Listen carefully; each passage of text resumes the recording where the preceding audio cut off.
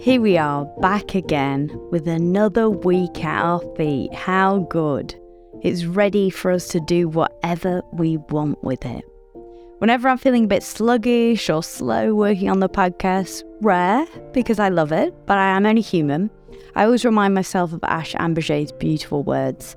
I can make whatever I want today, and that is an insane privilege. If you're feeling a bit slow this week and like the progress isn't really happening quite as quickly as you'd like, I urge you to read Ash Ambirge's book or listen to her on the podcast. I've put a link in the show notes. Whenever I hear her voice, I get so fired up. I just love the positive vibe she radiates. When I finish listening to her or reading anything that she's written, I always feel like anything is possible, and she's right, it is. My gorgeous friend Monique Ross, and author of This Working Life, How to Navigate Your Career During Uncertain Times, also wrote a brilliant post recently, I'll also link it in the show notes, about learning to reevaluate the way we measure success. She says that whilst the book didn't become an instant bestseller, it was still a success. It forced her to put herself out there. She explored so many new ways of storytelling, made incredible connections, and received heaps of messages from readers telling her how much her advice had helped them. It reminds me of a brilliant phrase that I learned when I was working for the ABC making documentaries, and it rattles around in my head from time to time, in fact quite often. Not everything that can be measured is important, and not everything that is important can be measured. So the joy of your morning coffee simply cannot be measured. Not by the $5 you spend for it, or the minutes you spent looking forward to it, or the time you spend walking to the cafe. It's just pure joy. And just because you can't put a numerical value on it doesn't make it so. I felt a bit slow this week and spent a bit of time Googling how to keep going on a project when no one's clapping for you.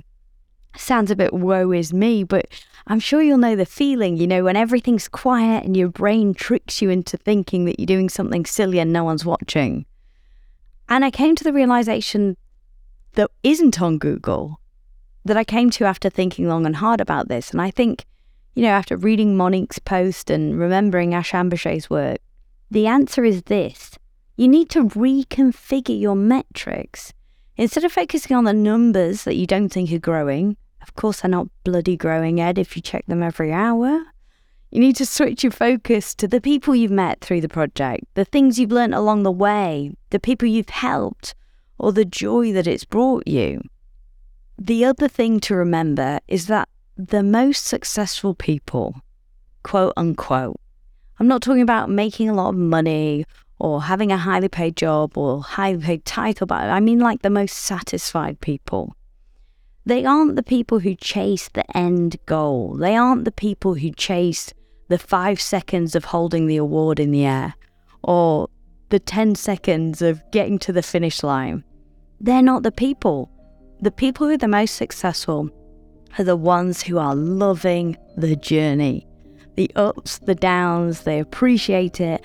And I genuinely think that's because their metrics are right. They're focusing on the things that bring them joy, and they're not relying on a basic number that robs them of any nuance. So as you head into this week, remember, not all that can be measured is important, and not everything that is important can be measured. Now take this into your week and make whatever you want with it. I just want to remind you that if you're enjoying this series so far and you're enjoying the podcast, you can support us. I always say us, it's just me. You can support me via my Patreon. Memberships start as little as $5 a month, and I would be so grateful. Also, if you have a business and you want to sponsor the podcast, reach out to me. There's all different levels of sponsorship, and I would love to hear from you. My email is in the show notes, and you can contact me there. If none of these are options for you right now, I get it. If you could leave me a review wherever you're listening, I would be super grateful. I'll catch you next time. I sincerely hope that's helpful.